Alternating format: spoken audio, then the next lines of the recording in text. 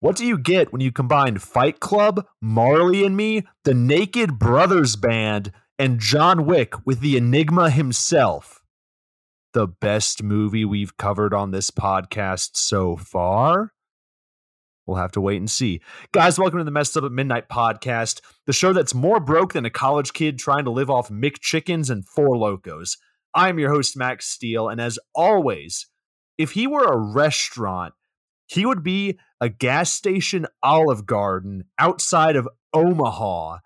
That is my wonderful co-host, Michael Flaherty. Mike, what's up?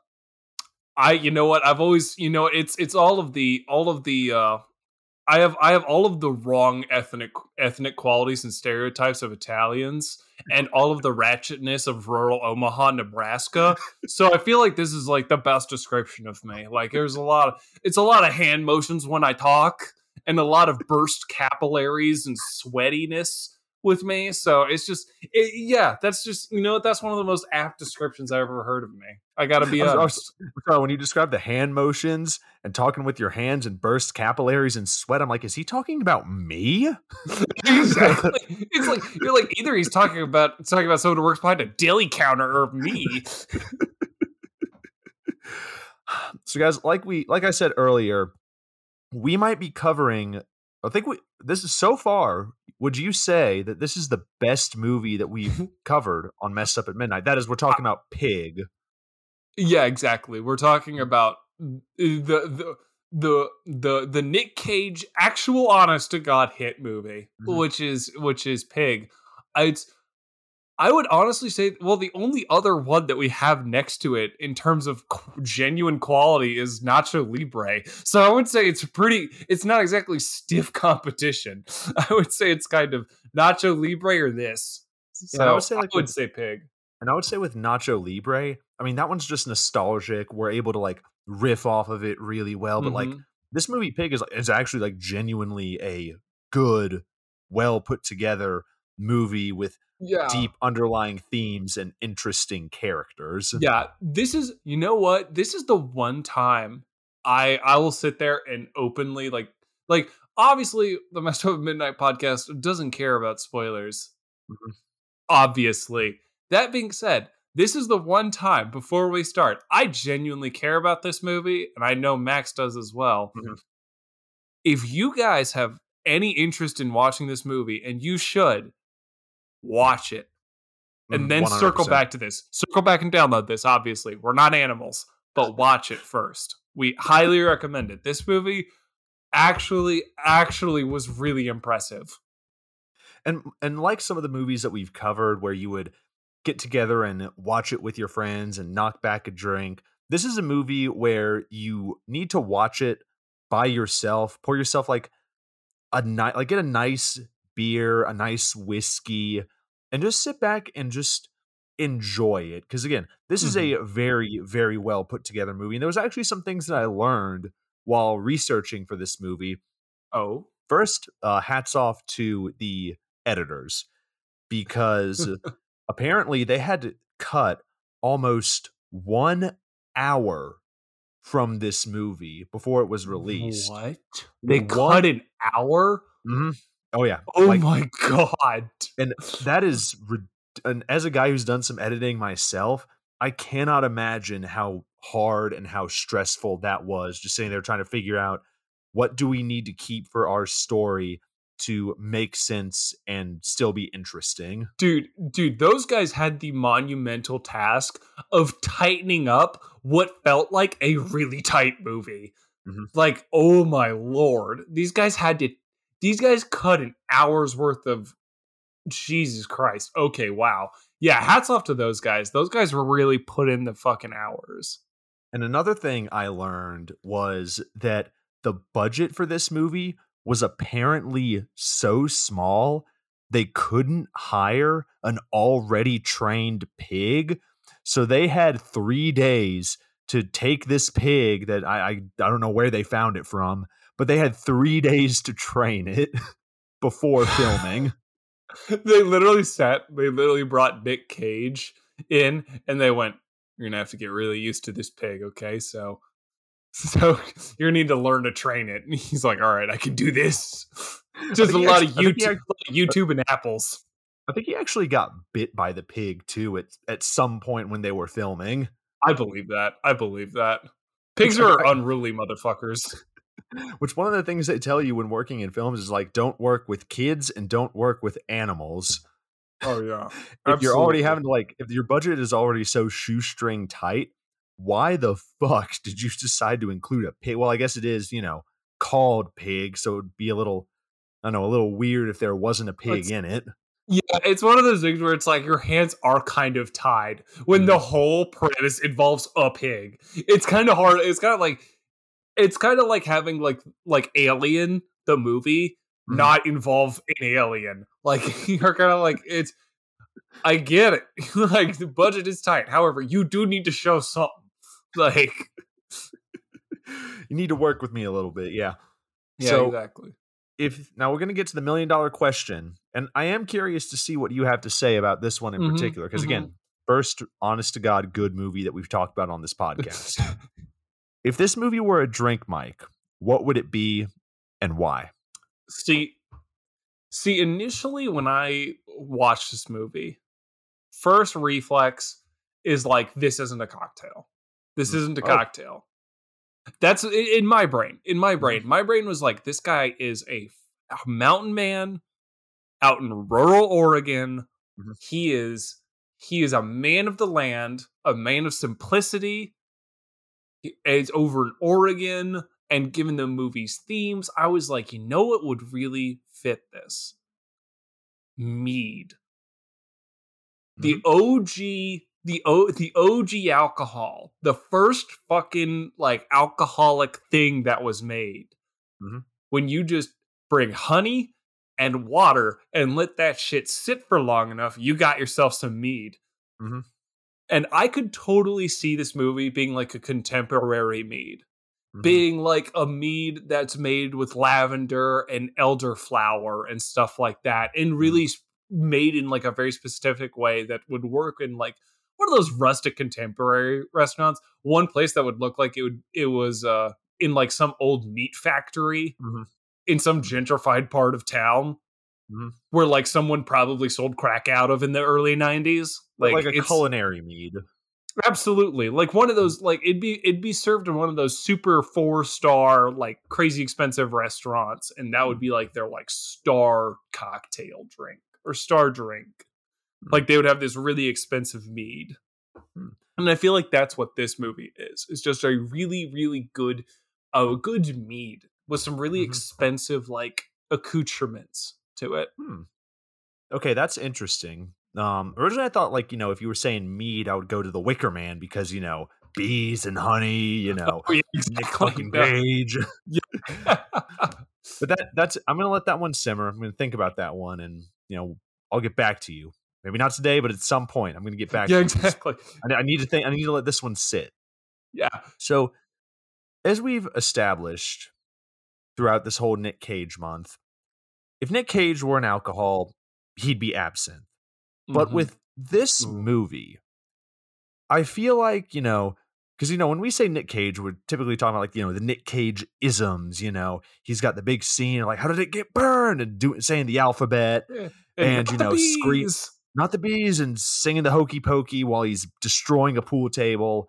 Like that's what you think of. But this movie like has a microcosm of that. It's very, very much more subdued. I can maybe think of Hmm. one time in this movie where we get like a Nick Cage like bursting out and yelling at people. I'm like, yeah, there he is. You're like, there's the man I know. So keep that in mind, okay? Now, this is a serious movie that deals with complex characters and themes of themes of grief. Sorry, Hmm. I got Greek food on my mind, I guess. I was about to say, I got a mead euro waiting for me. So I don't see this being like a gin and tonic with berries, like with Sarah T, or like a cheap slime jello shot like in Zoom. But, the movie did give me something and we have this pig. And with this movie having like an overarching topic of food and fine dining, I really feel like I need to pick something fancy. So taking all of that and putting it in mind, I present the Nick Cage Maple Bacon Manhattan. Oh, okay. Yeah. I'm interested. So before you even make the drink, what you got to do is you got to perform an absinthe rinse with your glass of choice. Just Okay. enough so the smell and the taste is kind of like ever so Hmm. slightly there. You can go on the internet Yeah. and look up how to do this. Just a hint. Yeah. Just a hint, because it's still there. It's still there. I want to make that clear. You get 2 ounces of bacon-infused bullet rye whiskey. You can look this up. There is a way that you can infuse bacon with your liquor. Okay. And you can Okay. do this at home. I'm not suggesting that you do, because, if I you d- mess it up, I don't want to be liable. yeah. I'm just telling you what this is for comedic Like purposes. Max Steel said I should drink bacon liquor and I got sick. Nope, not me. So 2 ounces of bacon-infused bullet rye whiskey, half an ounce of sweet vermouth, a 1/4 ounce of maple syrup. Hmm? Throw some Angostura bitters and serve with a side of bacon and depression. And you got yourself this cocktail. I was about to say, it's like you serve it with a side of Klonopin and some bacon. Just real nice. Actually, that does sound kind of interesting. I would actually. That's one of the few cocktails that was ever concocted on this godforsaken podcast that I sat there and just gone. You know what, maybe actually, it doesn't sound too bad. No, next time we do a drink tasting, we're gonna be like, you know what, we're definitely gonna do this one. Yeah, exactly. Yeah, the next time a drink tasting comes out, we're just like, oh yeah, absolutely this one. So like, we need something to enjoy instead of just barf. Instead of just beer and milk. I That shit's still sitting in my stomach, guys. was about to say, yeah, that's my stomach is still doing backflips. So, guys, we're gonna be talking about Pig. Crack open a nice whiskey, or go get a 6-pack of beer that costs more than $7. And we're gonna be talking about Pig.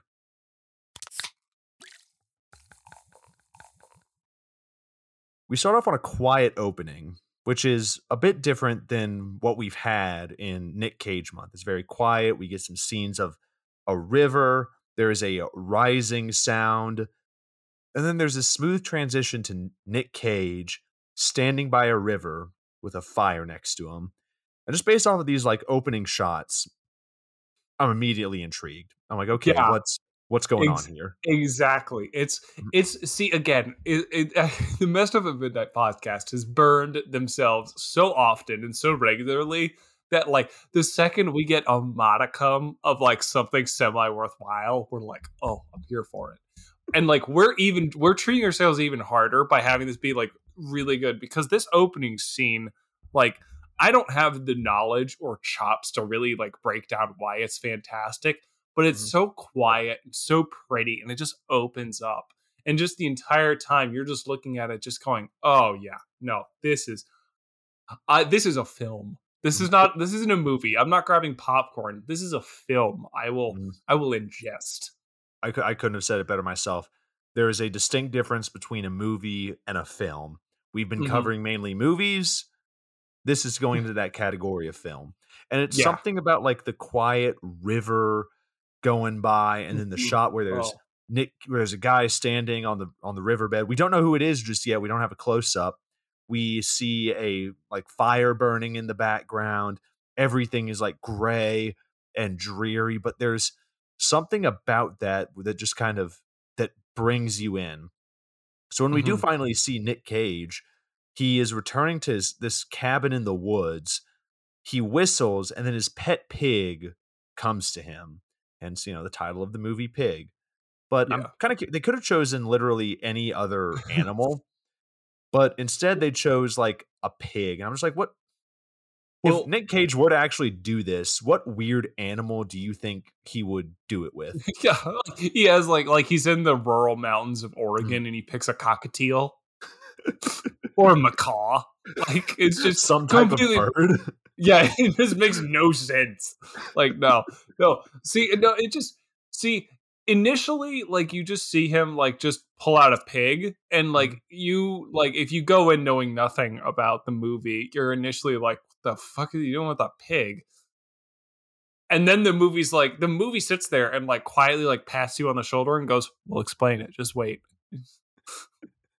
Just wait. We trust that you're smart enough to follow this movie. You're like, okay. No, I want to see Nick Cage with a truffle hunting like alligator. I was That's just what I want. he has a crocodile he has a diamondback or a diamond head, and he got a just like it fish. just slithers. He's got a fish he keeps in a bowl as he's walking through the I was about to forest. say, he literally all he does is like pull the carp out of like a go bag full of water, and he just hucks it like a football, and just the fish will flop to a truffle, and he like runs and grabs it. Instead of pig, we're gonna be making cod. it's just tilapia. No, it doesn't roll off. The cod actually kind of does roll off the tongue. Tilapia and salmon, I'm not sure. Arizona red tuna. I don't even know if that's a real fish or anything. It just rockfish. We're not just going to sit here and just keep naming fish, guys. We're actually going to be talking about the movie, we promise. Eventually we're going to get to it. Oh my God. And when we do first see Nick Cage, immediately what I thought was, is that me in like 20 years? No. He looks like you in your like mid 40s. And like, just if you like got trapped in like a mining cave in a spelunking accident, like you like I just looked at that and I just thought of you if you and like three buddies just like went spelunking in a cave, got trapped, and you crawled out like 2 years later. That's the look. That's your look. You know, I've never gone splunking before, but now that you mentioned that, I probably never will. I mean, look, I went spelunking once and I went, oh, that's fun. Maybe I should do it again. And then I watched The Descent. And then I went, nope, I'm not doing that. I'm not spelunking. Spelunking's not for me. Another good movie that I'm down to talk about. I love The Descent. But we're not here to talk about The Descent. We're here to talk about Pig or Gecko. I just want to see Nick Cage just taking different animals just out in the woods hunting with them. Iguana. So we find out that this pig is a trained truffle hunter. Now, how you do that, I have no idea, but Nick Cage is way smarter than I am. So they come back, and we basically get like a day in the life where Nick Cage goes out with this truffle hunting pig. He finds them. He comes back. He sits in his cabin. He just loves that pig. That's like his dog from John Wick. That's like the dog in Marley and Me. Absolutely. So after this, we meet Amir, a city boy who doubles by drumming in a band with his brother, and that is, of course, the Naked Brothers Band. I was not expecting to see Alex Wolff in this movie. Wait, what? You didn't? Wait! Oh, is that you're not making a joke? That guy was actually in the Naked Brothers Band. I don't know if this is a bit or not. Are you being serious? I'm dead serious. This guy was the drummer in the Naked Brothers Band. If anyone remembers the old TV show from 2007 to 2009. I just knew him as the kid from Hereditary. Jesus Christ. He's the same guy. Wow. All right, that's new. I gotta be honest. Didn't expect to see his ass here, but wow. All right. I feel like, hell yeah. I feel like there's a certain like a bit running through this podcast where it's like, I'll tell you something, and you're just like, wait, what? Really? What? I mean, I just don't expect it. It's not just, hey, this person, remember he was in this obscure thing from your childhood, and I'm like, oh, wait, really? And you're like, yeah. like, it's just so weird, out of left field every time. I'm always sidelined with it. Like, I don't expect it. You know, looking at Alex Wolff and Nick Cage here, literally the first thought I had was like, oh, look, it's me and Mike. Yeah, two of us just right there. Exactly. I've always been a 5'8" brown skinned man driving a Camaro. That's always been me. I'm talking about the style, you know, Oh, the style. Okay, the like general the aura. yeah, the aura that you get from seeing Nick Cage and the dude from Naked Brothers band standing in the woods together. I was about to say one. Yeah, no, I get it now. I get what you're saying now. Yeah, exactly. It's just I look. Yeah, I give off that vibe. I can get with that. I can get behind that. So he's selling these truffles to Amir, who is clearly like he's a inexperienced supplier of like luxury restaurant food, and it's I'm like, okay, so we're building upon the relationships that Cage has, but then we get, instead of looking, doing the stereotypical thing, like I feel like we're gonna be talking about John Wick a lot throughout this movie, but Mhm. screw it, it's an awesome movie. Instead of like looking at the video camera and watching old clips or looking at old Polaroids, his dead wife vibes are putting a cassette player into a stereo and listening to something, which it's different. It's the same cliche of the dead wife, but it's just different enough to where I'm like, okay, they try to go a different route. I gotta give him some respect It's for that. I just it's just why and you're opening up this cliche that I didn't really know was a cliche up until Mhm, now. But yeah, there is in a lot of these movies about like guys in their late middle ages mhm, who just go ham, who just go full fucking Rambo. Where it's a lot of like they look at like they look at some piece of media that revolves around their deceased significant other. Like mhm. it's always like oh they died and like this is their last video or they're looking at their Polaroids and this one happened to be a cassette tape. Like Mhm. Yeah, because there's nothing more romantic than a love mix that your wife left you on a cassette tape. hey, all I got hey Boner Jams Volume 2 really just speaks to you, okay? Sometimes That it just speaks to you. that was actually the name of the cassette that he put in. Yeah, exactly. It doesn't say for Robin. It just says Boner Jams Volume 2. It's I'm just now never gonna it's watch just this movie the same again. it's just 2 hours of Crazy Frog. It's late '90s, early 2000s new metal. That's what it is. I did it for That's the noogie, the noogie. so we flash forward to night. Nick Cage, he stabs this knife into this counter, puts the stereo on, and then goes to bed listening to it on repeat. There's a lot of subtlety throughout this opening scene that's easy to follow, and because of like good acting, good camera shots, clear audio, we're able to understand, like, okay, we are able to, as the audience, infer this is what's going on here. And it's not trying to like beat us over the head or just, well, just do like well, you should have known that's what was going on if you were paying attention. So praise to this movie for that. Absolutely. Yeah.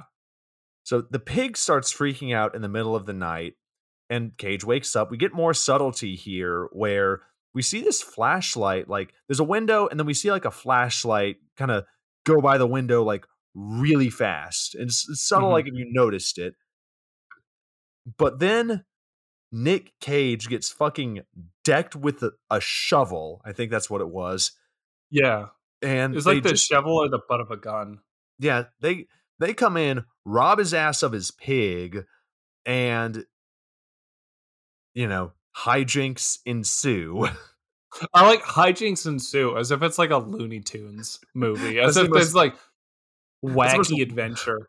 that's the most mild way to put this movie. Oh, it's just a bunch of hijinks, guys. There's a bunch of goofy stuff. So a collapsed Nick Cage wakes up off of the ground, which I feel like is how most people find Nick Cage. He tries to do the whistle that was done earlier, again, doing a callback to something that he did earlier in the movie, and it doesn't work at all. Whereas before he whistled and the pig came, it was here where he whistled and then nothing happened, which that just kind of hits you a little bit, knowing that that was his only friend here in the wilderness. Mhm. Yeah, exactly. So he tries to go into town. His truck stalls. Oh shit. Now he's got to walk into town. And to be honest, if I saw like a rugged guy like Nick Cage is in this movie, just walking down the street, I'll just drive right past him. Just Oh, don't fucking make eye well, contact. to make matters fucking worse, or just to really add to the fact that this man doesn't see civilization. He's walking down the middle of the street on like a rural road, like as in where the median like speed is like 50, and he's just walking down the middle of it like a crazed, like yet bedraggled, like homeless man, just wandering down.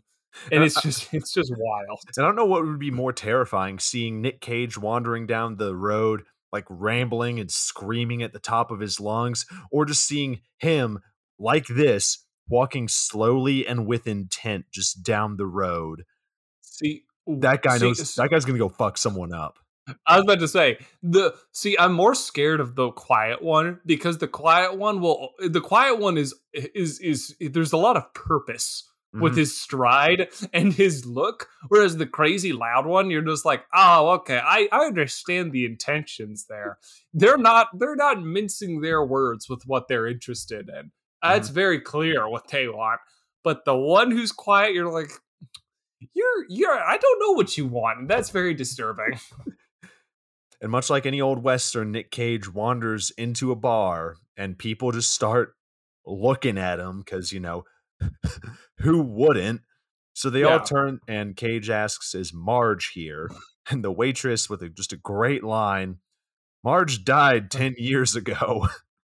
It's the best part is Nick Cage's response is just the most like is pretty much the only suitable response for anyone who has heard that and who hears that and doesn't expect that, but also doesn't know how to follow up with it, and he just goes, "Oh." like damn. All right, man, I feel that right there. And he didn't get an invite to the funeral. Absolutely. That jerk. So Cage gets in contact with Grown Up Naked Brothers band, and he comes to his rescue. And this guy, Amir, he kind of stole everything I was going to be saying about this movie. And he says things like, he comes and sees Nick Cage, he's like, dude, this just isn't my problem. Yeah, I was about to say. It sounds like a you problem. Yeah, he literally sits there and goes like, I don't know why you're asking me. I don't care. Like, he goes, just get a new pig. And Cage is just insistent. He's just like, no, you want your supplies. I need my pig. So much like they compromise and they go off to try to rescue Nick Cage's pig. And while they're in Naked Brothers band's car, what the fuck is he listening to? It's like some classical music, like how-to shit.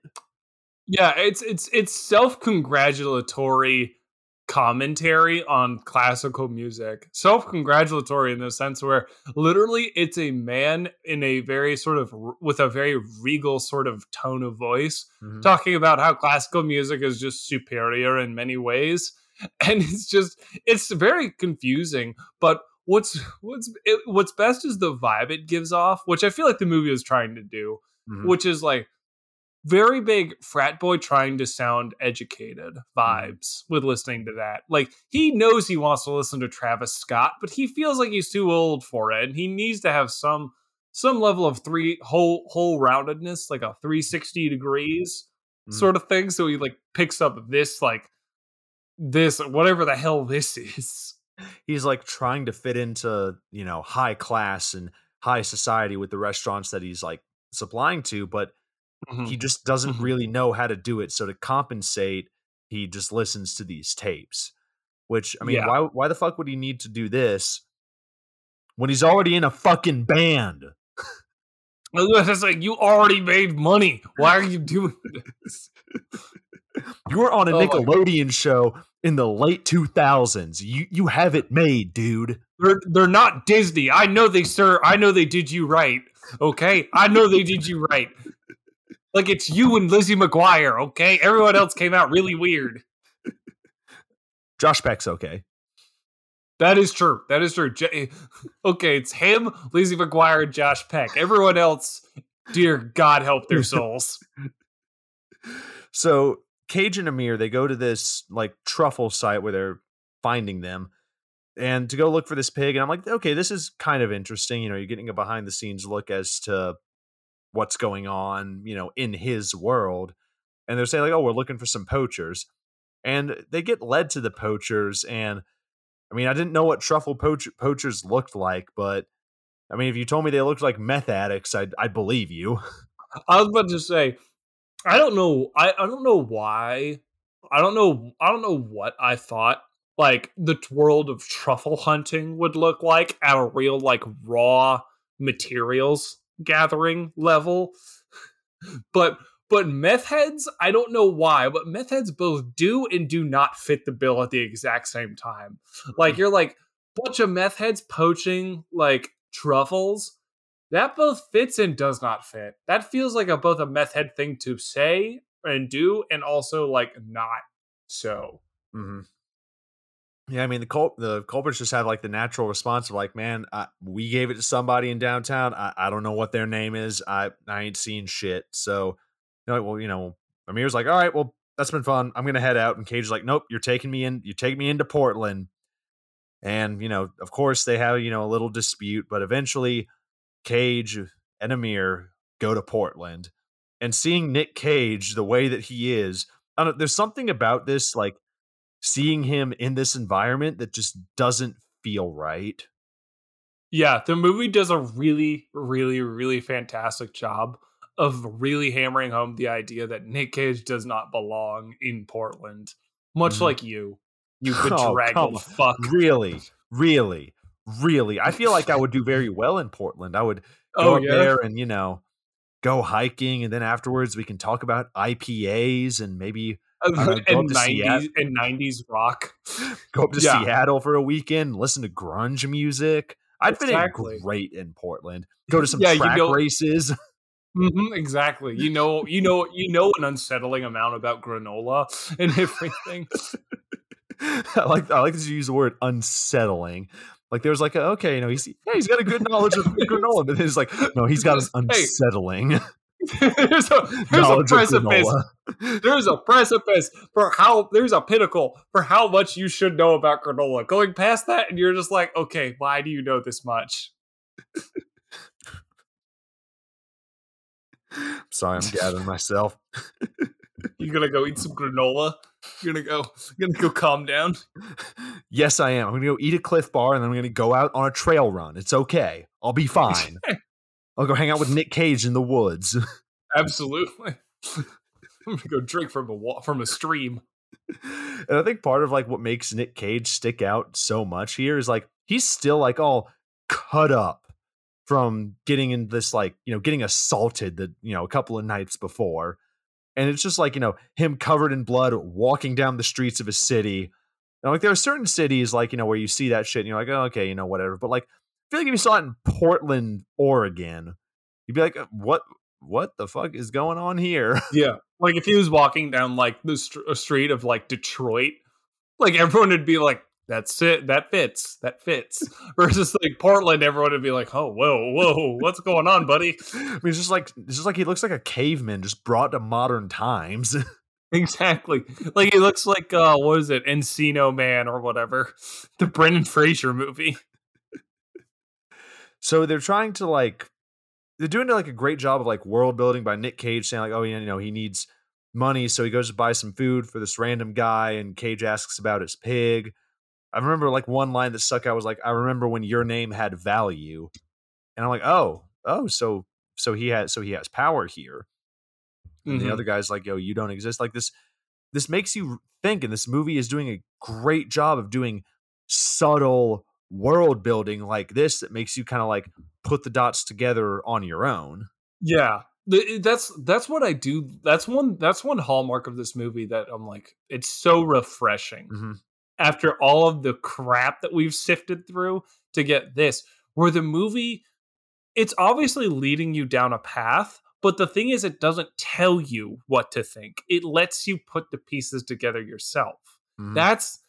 it's so nice that a movie doesn't stuff it down your throat as to what's going on. Hmm. It just lets you come up with the conclusion yourself. Hmm. So it's just a little tidbit that I wanted to put in.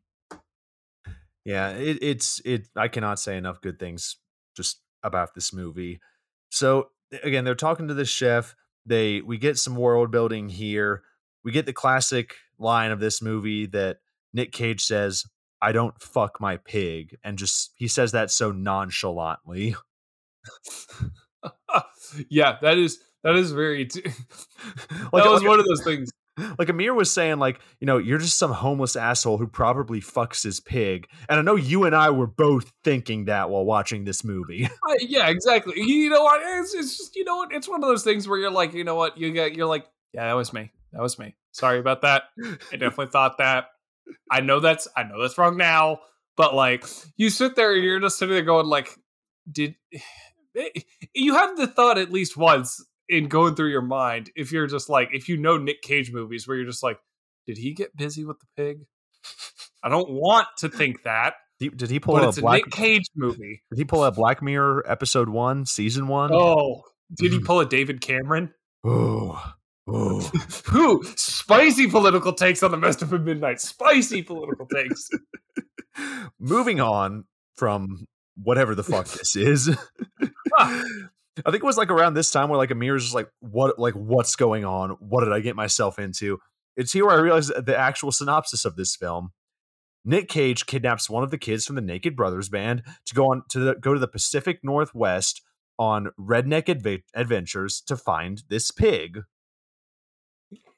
It's like Duck Dynasty, but with a child Nickelodeon star. And I feel like a significant, like, not no facial hair, but like a significantly less amount of facial hair. That is true. That is true. None of these guys look like no one in Pig looks like they could be stand-ins for one of like the members of ZZ Top. So there's definitely a significantly small amount of facial hair. But you know what some of these people do look like? Extras in Fight Club. Because as soon as we go into this next scene, they go like literally underground into this fight club where Cage just intrudes on Project Mayhem, where apparently he used to be Tyler Durden. By the way, everybody there is looking at him. Yeah. So dear listeners, they do lead in as to why they're going here and the fact that why this place even exists.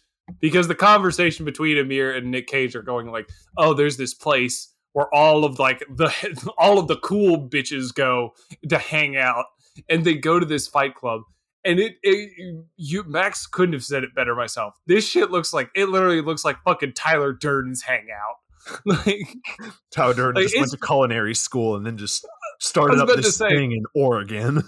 I was about to say, if Tyler Durden starred in Chef by Jon Favreau, this is where he would end up. This is where he would end up. He would first make the meanest Cubano you've ever had, and then he would just drop off the face of the planet in the Pacific Northwest.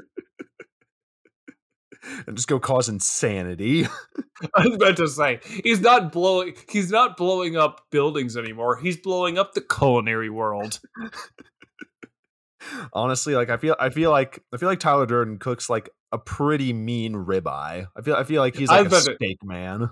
He's one of those people who probably does new fresh takes with like existing cheap ingredients. Mm-hmm. You know those like make fancy things where it's like a chicken sandwich from Chick-fil-A or whatever. Like a meal prep bro that just like really knows how to cook and makes you enjoy it. Yeah, like it's still gonna be a bro workout meal of chicken thigh, rice, and broccoli, but he's gonna make it in a certain way where you're like, God damn, this is pretty good. So some like regional manager of a Wendy's type. So first off, Nick Cage comes up and he's like, the people are like dropping money. There's like a timer. Again, subtle setups here.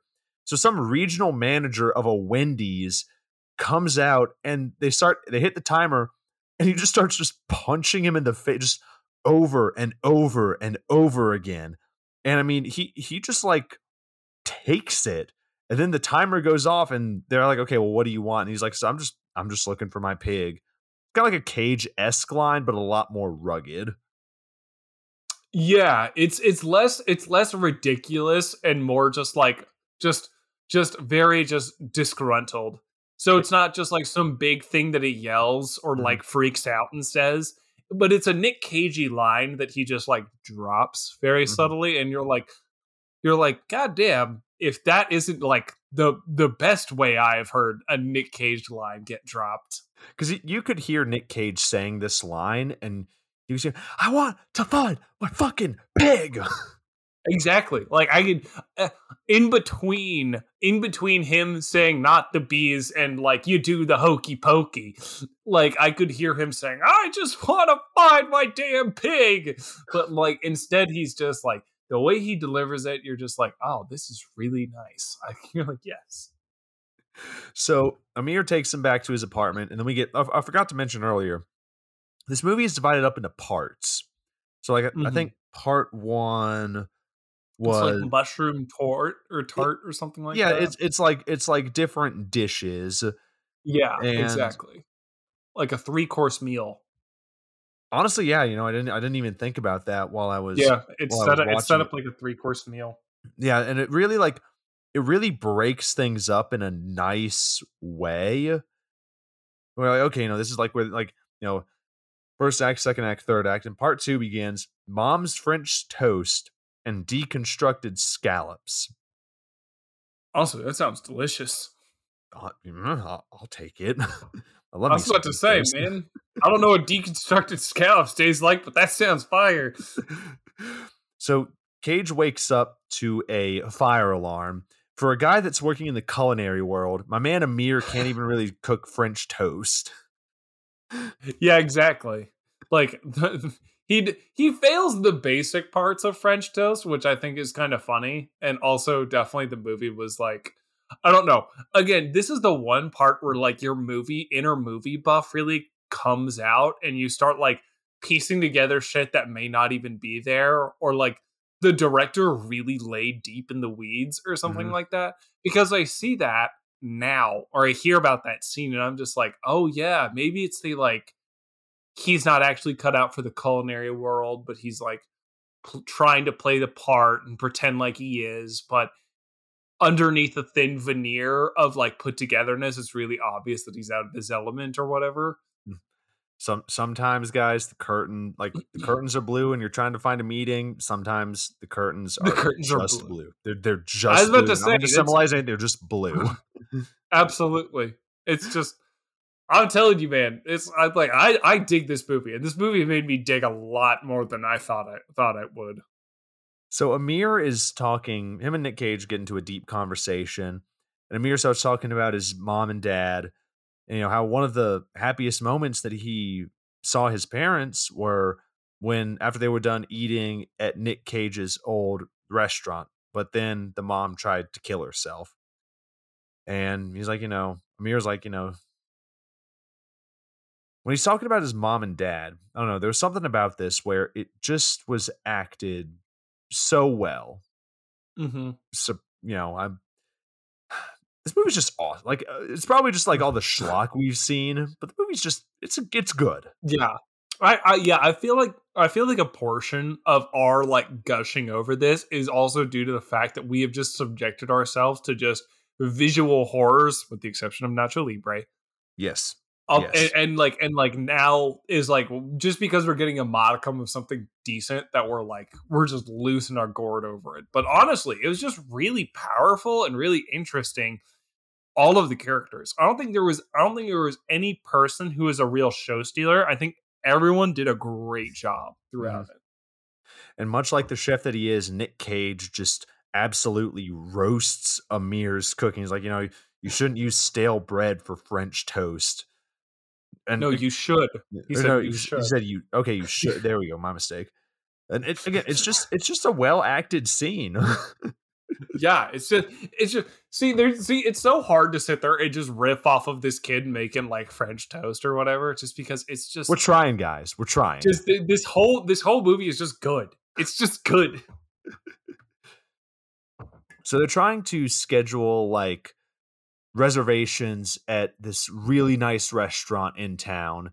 So they decide to like split up and go different directions. Amir goes to talk to this one butcher and he's like, dude, come on, man, like help me out.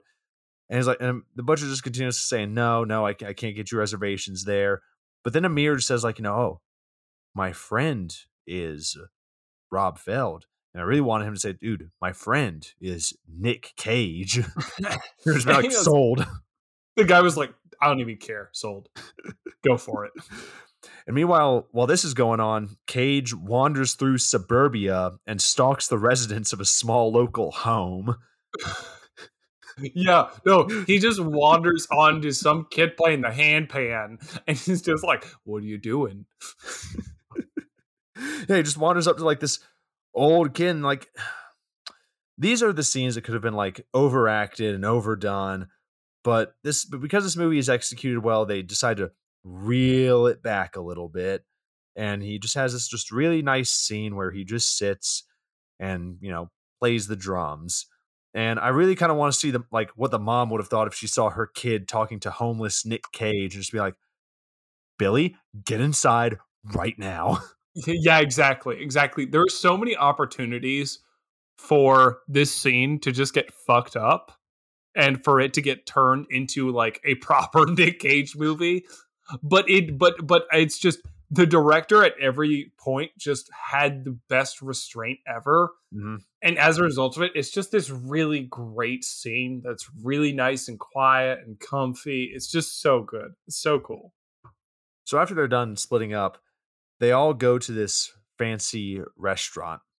Now, we start off on this woman, like a close-up on her face, talking about the food that they're serving. It's like, we're serving like some type of scallops with truffle seeds and what, like, I don't fucking know. It's fancy shit. It's fancy shit. That's what she's saying. And it just reeks of the pretentiousness that this movie's trying to get across.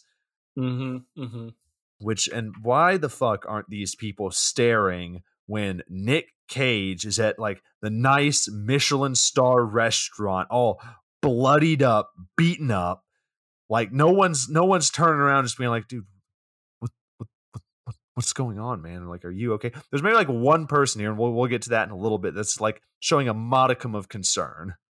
Yeah, that is also a really, that's the one part where like, that's the one scene I think that I can really point out something that in my mind I was like, really? Everyone's cool with this? Mm-hmm. Like, because Nick Cage during this whole thing, he does not, any wounds that is inflicted upon Nick Cage are not treated or dealt with, mm-hmm. which I mean makes sense because there are no scenes where he goes to get them treated. So actually, I respect that. Mm-hmm. But the problem that we run into is whenever Nick Cage is in a social situation, especially in one like this, where they are at a really fine dining restaurant. Like this is a hard to get to restaurant, apparently. He just wears the same clothes that he wore in the woods with the same amount of blood on him as before. And there's not a speckle, not a person, not a peep of like, are you okay? Why do you look like you fell out of a sewer? Who is this man? It's all very like put together and like everyone's like just doing their own thing, which I thought was kind of funny, a little weird, but like ultimately like you could look past it. Yeah, and Cage even like says like, can I like after trying the food, he says, can I please speak to the chef? And Amir is just like, dude, can we just please keep a low profile? And I'm like, do you know who is sitting across from you? That is the opposite of low profile, except for maybe this movie. I was about to say, I was like, this is the lowest profile I've ever seen Nick Cage. Even in Nick Cage's best movies, like Moonstruck and Raising Arizona, the man is anything but subtle. So, of course, the chef comes out and, Cage is like, I'm looking for my truffle pig. And he's like so close to pulling the do you know who I am card? Because it's never like said like specifically what Cage did. Well, he was a chef, but you didn't know specifically, how well he was renowned or what he did, in terms of like Mhm. affecting the Portland culinary scene. But then the chef looks Yeah. at him, he's like, "Oh my god, oh my, how are you?" He's like an old friend, and like he's asking the questions that we've been wanting to ask, like, "Do you need medical attention?" And Cage is like, "No," and he just starts verbally tearing apart this poor guy. This I was about to say, this, like, Nick Cage does like, what I sit there and I just, as someone who does like to lightly roast their friends, or loves to give their Oh, geez, friends really? I never noticed. shut up, shut up, homeless, not Nick Cage. As like, as someone who like loves to do that, it's so, this dude does it. This dude really like does the thing that only like people who really hate the other person do, which is roast the other person, but in a really accurate and cutting fashion, and not hold back at all. Mhm. Because you just watch Nick Cage sit there and find this person's portion of self consciousness and just pick at it and tear it away till this dude is literally left to be a laughing, blubbering mess. And it is the most ice cold shit I have seen in a while. And I have watched many martial arts movies since we last like left off Nick Cage month. Yeah, Like, I think one of the lines that like sticks to me the most is the way that Nick Cage asks about the food, like, "What is the concept here?"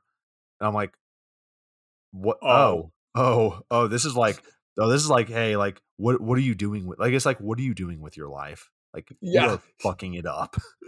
Yeah, he literally sits there and just says he literally, like, I remember one thing, he goes, "What was your dream?" And the guy goes, "Well, I'm running this really interesting." He goes, "No, no, Mhm. no, no, no. You had a dream and it wasn't this. What was it?" And the guy, like a fucking robot who just heard a command, just sits there and spews out everything he wanted and starts crying. And Nick Cage goes, "And you're not doing it. So you're just doing this." And you're just like, you're just watching this whole scene, just going like, "Oh my god." Like, oh my god. Leave this poor man alone. And it is because of this just mental manipulation and mental gymnastics that Nick Cage does, where it's revealed that Amir's dad is behind the stealing of the pig. Mhm. So this is the one part that I mentioned earlier where Nick Cage goes full blown just Nick Cage, where he starts screaming and kicking at Amir's car, and Amir didn't know about it, so they get into an argument. Cage just nopes away, Mhm. and yeah, it's pretty intense. Yeah, it's not the Nick Cage see, for a split second initially Nick Cage goes full Nick Cage moment and you're like, "Ah, there's our boy." And then but like after a while, the weight of the whole thing just really sets in and you're like, "Oh, this is like our actual Nick Cage moment. Mhm. Oh god. We- What?" and we get another Nick Cage moment in this movie where this is the second time we've talked about this situation in this month. It's where Nick Cage he's I think he steals someone's bike and then just Mhm. bikes off and screams Yeah. at a stranger. I'm like, "Oh yeah, now we're getting it." Yeah, exactly. He puts a Wicker He Man on commits. him. Yeah, I was about to say, literally, literally, yeah, Nick Cage really channeled Wicker Man when he was like doing this because he's straight up just jacks this kid's bike and just starts shouting as he's like going down the street. And I'm like, hell yeah, our boy's back in full swing. So they split up again. Amir goes to the hospital, and at first I thought like his mother had like died, but it actually just turns out that she is in a coma and is on life support. Hmm. And it really had an impact here. I didn't understand at the time while watching it like why they didn't just say, "Oh, she's in a coma," but I really like thinking back, it really feels that the weight of that moment of finding out like, "Oh no, she's alive," but turns out she's being kept on life support by his dad. I'm like, okay, now we're peeling back the layers here. Yeah, yeah, exactly. It's just subtly just leaving like hints and just letting you just piece together the whole story, which, God, I just can't stress enough how much I love that the movie isn't fucking hand holding you. Hmm. Oh, it's so nice. It's so nice. This is the anti Bucky Larson of this Oh, podcast. yes. This is the opposite of fucking Bucky Larson. That travesty. So Cage goes to talk to Amir's dad, who is like straight up roasting his son, but saying things like, yeah, he's just not cut out for the business. My son is just, and he goes on and on and on. And Cage is just like, hey, I just want my pig back. Like, who would have thought like a movie about a guy looking for his pig would go in this direction? Exactly. Yeah. It's like, we're like, and Cage even asks like the hard questions of saying like, were you always like this after she died? And Amir's dad says, were you? And I'm like, Oh. oh man, I love Oh. this. And You're like, they just sit in silence for a quick moment. I'm like, yes, yes. yes. Yes. Just this whole time, the whole time I was seeing this moment, this exchange between the two of them is so good. Every Hmm. moment the two of them are exchanging words is just so intense. And it doesn't even need to be them shouting at each other or like hurling insults. It is literally just them speaking to one another. And you could just cut the tension with a knife, and it is Hmm. just it's so good. It's just so good. So Cage leaves this interaction, and Amir is actually waiting for them because they had their separate experiences, so now they're coming back together. And when he's talking with Amir, he's just like, you know, I don't actually need my pig to find the truffles. I just use the trees. And Amir saying what we're all thinking, then why the fuck did we do all of this? Yeah, no, he definitely drops that, and you're like, okay, you're like, the movie has not done me wrong so far, Hmm. but I do need the movie to explain itself. And it gets to like, the whole emotional thing of, Cage. He just loved the pig. Like that was like one of the things that reminded him of his wife. And, Yeah. somebody who just needs to get this man a friend. Like, Yeah, I was about to say, like this is all just where Nick Cage's character needs a friend.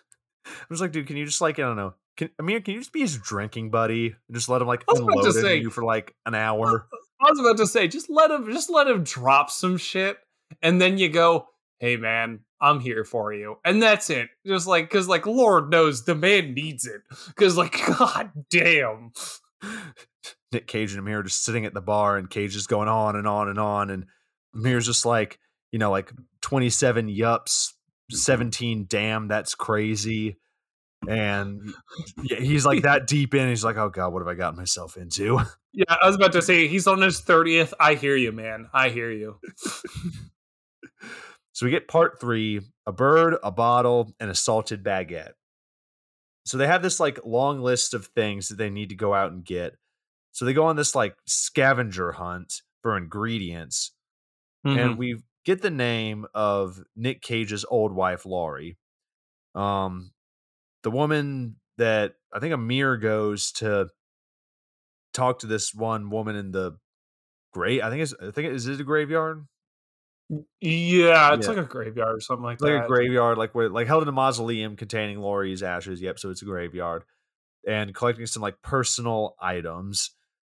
So she goes, and Laura, and the woman that's there says, like, oh, I saved a spot for him, talking about Nick Cage. And I'm like, woman, calm down. Nick Cage is never gonna die. Like, that's Oh, just you're better off look, giving that spot to someone look. else. Betty White lied to us. So why do you have to put this fear in us? You will live forever, okay? So after after Amir goes to get this from the cemetery, Nick Cage goes to get a baguette from his old baker, and they have a conversation. Cage gets this bread, and more praise for this. The shot in this scene, it is one of those things where it's a long shot where you see like the two of the people, it's like kind of in the corner, and they're just having this conversation. And there's something about this conversation. It's like the audio, the shot, The audio is crisp, it's rugged. What they're saying like gets you hooked. This is a fine example of a movie that does a long shot well, because I've seen a lot of movies do bad long shots, typically student films when they're trying to imitate Quentin Mhm. Tarantino, and it just Oh doesn't work. god. Like Ugh. this is an example of when it's done well. Yeah, I was about to say I couldn't have said it better myself. Mhm. Like literally, this is a masterclass in how to do a long sitting scene that keeps you hooked the entire way. Like it doesn't sit there and just it doesn't overstay its welcome. It Mhm. doesn't give you a bunch of needless BS. Like it only is giving you what's necessary and Mhm. really holding you to it the entire time. Like there are so many of these motherfuckers who just sat there and just saw Reservoir Dogs or Mhm. like Jackie Brown or pick your Quentin Tarantino movie and just go, now that's how you do it, huh? But the thing And is, then just they don't do it fall. well. They don't do it well. It's just Yeah. like they're like, "Hey, I'm gonna do that," and then they try to do that and they fail because no one's Quentin Mhm. Tarantino but Quentin Tarantino. But this, but I couldn't say it better myself. Like this is how you do a long scene. So after they get all of the ingredients, Nick Cage and Amir, they go back to Amir's house and he's showing them how to cook or whatever the hell it is that they're doing. I mean, you could switch some things around here and I would think like, oh, this is like a Hallmark movie about a man finding love in the kitchen. I don't know. Yeah. How Nick Cage got his groove back. I'd watch that movie. I I was about to say, go to hell, Stella. I'm here for Nick Cage. So Amir goes to talk to his dad. He's like, "Oh, I made dinner," and they go and sit down at this table. And Amir's dad knows like the argument that him and Nick Cage had earlier about the pig. And why would you trust this man to make you dinner? I was like halfway expecting Nick Cage to just straight up poison him. That was see, okay, I yes. Me and my roommate also were making that joke to each other as we were watching it because we were watching just the guy eat it and we're sitting there going like, is this movie like wouldn't it be funny? Or no, it'd be more tragic than anything else. Mhm. But we said, wouldn't it be funny if Nick Cage had just poisoned the whole thing? And it was just like kicks off into like a classic Nick Cage movie that like he poisoned the entire meal. Like the last 30 minutes of this movie is just Nick Cage just going full blown Nick Cage. Absolutely. That would be hilarious. That would be hilarious. Yeah, so like instead of taking the 25,000 that they were talking about earlier, Cage just like, I just want my pig. So they're trying to use this meal to kind of, spark a memory, thinking back Mhm. to, when Amir's dad and mom were together and she didn't kill her and, she was still with us. Yeah, exactly. Exactly. He's literally sitting there and just playing he's he is he is quite literally like mental manipulation John Wick. He Hmm. doesn't fight, he doesn't beat people up. He just sits there and mentally breaks them down, which is just arguably more hardcore. Hmm. Like anyone can train hard enough to stab someone really well. Obviously, it takes many years, but like, man, he is just oh wow.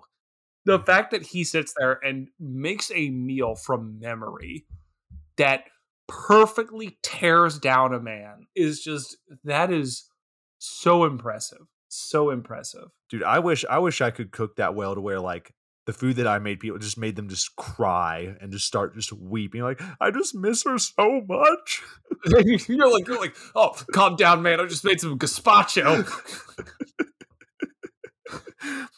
You're just like, bro, That I just slapped these on the grill, man. Like I don't know what you want me I to like do. I just love the idea that you like grill up some asparagus and a hamburger and just some guy starts crying and he's like I just don't get it. What did I do wrong? And you're like, oh, I just made hamburgers. Like what do you mean?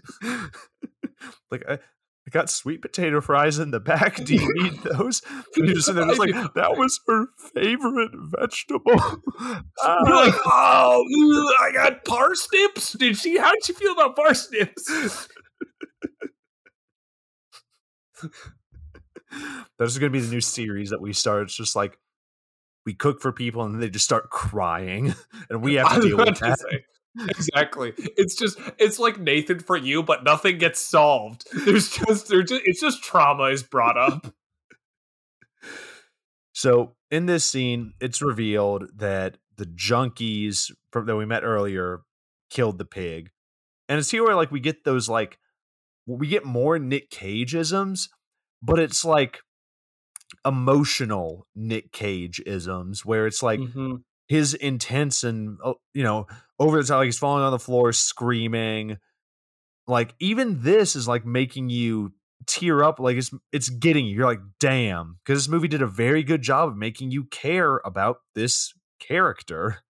Mhm. Yeah, no, it's not it's not a Nick Cage emotional moment that makes you laugh or makes you sit there and just go like, oh brother." Mhm. Like you are quite literally sitting there listening to this and just like watching this whole thing and you're like, "Wow, this is a broken man." You're Mhm. like it's just you're seeing someone at their lowest point and you have been rooting for this guy to just get the one thing he cares about back in his life, Mhm. and you just see it ripped away, and it really hurts. Like it genuinely tugs at you, It feels so which is weird. really It feels so weird to be talking about like these deep, heavy, emotional moments on Messed Up at Midnight. I was about to say, we're the same people that just fucking started cracking jokes about the fucking hokey pokey as this man was destroying a pool table.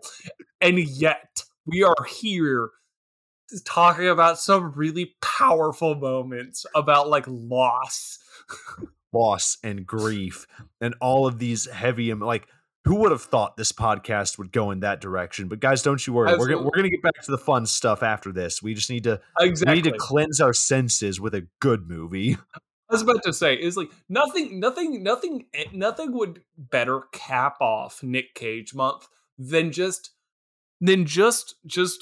something that proves that Nick Cage can do good. Mhm. He can do fantastic movies, and that he's Mhm. not just some has been Steven Seagal type who just like does whatever to just pay bills. Yeah. I mean, I couldn't have said it better myself. So Cage and Amir go back to the restaurant from the beginning where Nick Cage went in and asked about Marge and she was dead for 10 years. So they sit down, they have this heart-to-heart discussion. And again, another nice scene. And leaving, Cage says that, he'll walk back to the mountains, but then he says, "I'll see you Thursday." And it looks like they're back to being partners again, which it it's nice. I'm allowed to Yeah. say that, sometimes things can just be nice. Yeah, exactly. It's one of the you hear that and it's very just relieving that you're Mhm. just like, "Ah, this is good. This is good." Yeah, it's like he's moving back to like he's getting back into he's moving on from this trauma of losing his wife and losing his Mhm. pig. Like he's moving past that and just kind of being like, okay, he's hit the acceptance point. Yeah, exactly. Exactly. It's literally like the 5 stages of grief, Hmm. where it's anger, denial, depression, and now he's at the acceptance portion where he's just like, "Yeah, that happened." And he's just like back to his life, back to truffle hunting, all of that stuff.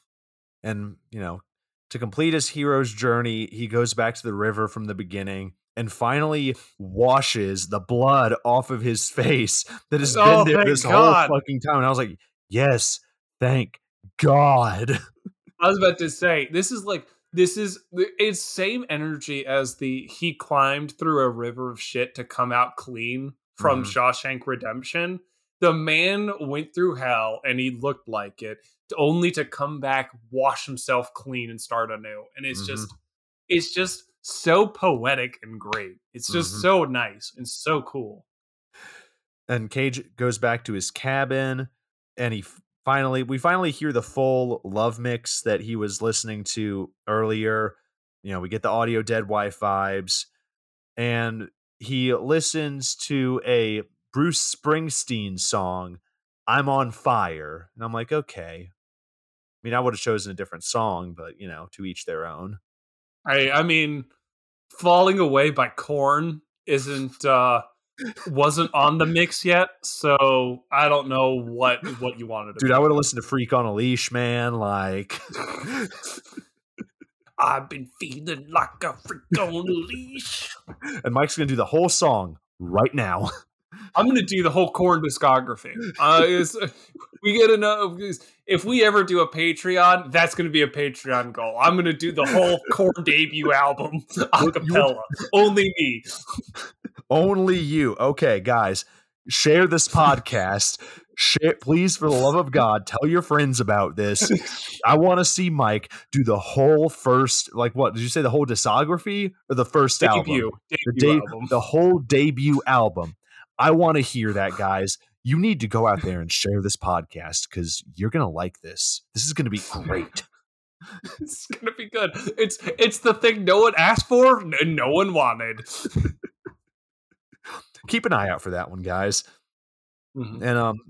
And apart from, I didn't know this. I need to go back and I need to double check. But I was checking IMDb before we were watching, and one of the things under trivia was, if you listen closely, again per IMDb, apparently after the song is done playing, you hear nature sounds, someone digging, and the sound of a pig. I'm like, oh, does that mean Nick Cage gets another pig? Like, gets another companion. Yeah, just gets another friend, and you know what? I'm gonna choose to believe that. I really am. Exactly. And, yeah, and guys, that's the movie. This was such a breath of fresh air from what we've normally covered. Yeah. Please go. Like, if you made it this far, you've obviously gone to go see it. If you haven't, what is wrong with you? You missed out on a really good movie, guys. Please, for the love of God, go check out Pig. Yeah, I was about to say, if there are any of you who are listening who still haven't gone to see Pig or are still on the fence about it, I don't think either one of us can recommend it enough. It's a really powerful movie. It's not your classic Nick Cage movie. Like, it's genuinely something that's cool and something that's really moving. And I can't recommend it enough. So I feel like with what we've done with Nick Cage Month, we've kind of hit, the classic movies, the more mainstream movies, the schlocky, and now the good. So I really feel like exactly it's come full circle. Yeah, we've covered a lot of Nick Cage's career circa from post 20th century. Mm-hmm. Yeah. So everything from like 2000 forward, we covered Nick Cage's career from that point on. Now, granted, there is so much more Nick Cage guys, listen, we can cover. We have barely scratched the surface. We're going to do this again. And I am so, we didn't talk about a lot of movies, which, deserve their own episode. But absolutely. That's Nick Cage, guys. That's Nick Cage. That's Nick Cage. It's good that we ended on proof that Nick Cage is a fantastic actor. Yeah. And that for all of the shit he did, for all of the shit movies that he was in, the man still can act his ass off. He just, like I said when I was making my drink, or when I was talking about it earlier, he is an enigma. And whenever you see Nick Cage in a movie, whenever I see Nick Cage in a movie, I'm immediately just like, let's do this. Yeah. What am I getting myself into this time? I was about to say, I'm always excited for a Nick Cage movie. I'm always excited. And it's either for the wrong reason or for the right reason. But no matter what, I'm happy to go see one. I'm always happy to go see Nick Cage. And I'm always happy when I come out of a Nick Cage movie. All right, guys. Well, that does it for this episode of Messed Up at Midnight, and that does it for Nick Cage Month, guys. It's been awesome, and we will see you next week. All right, see you guys next week.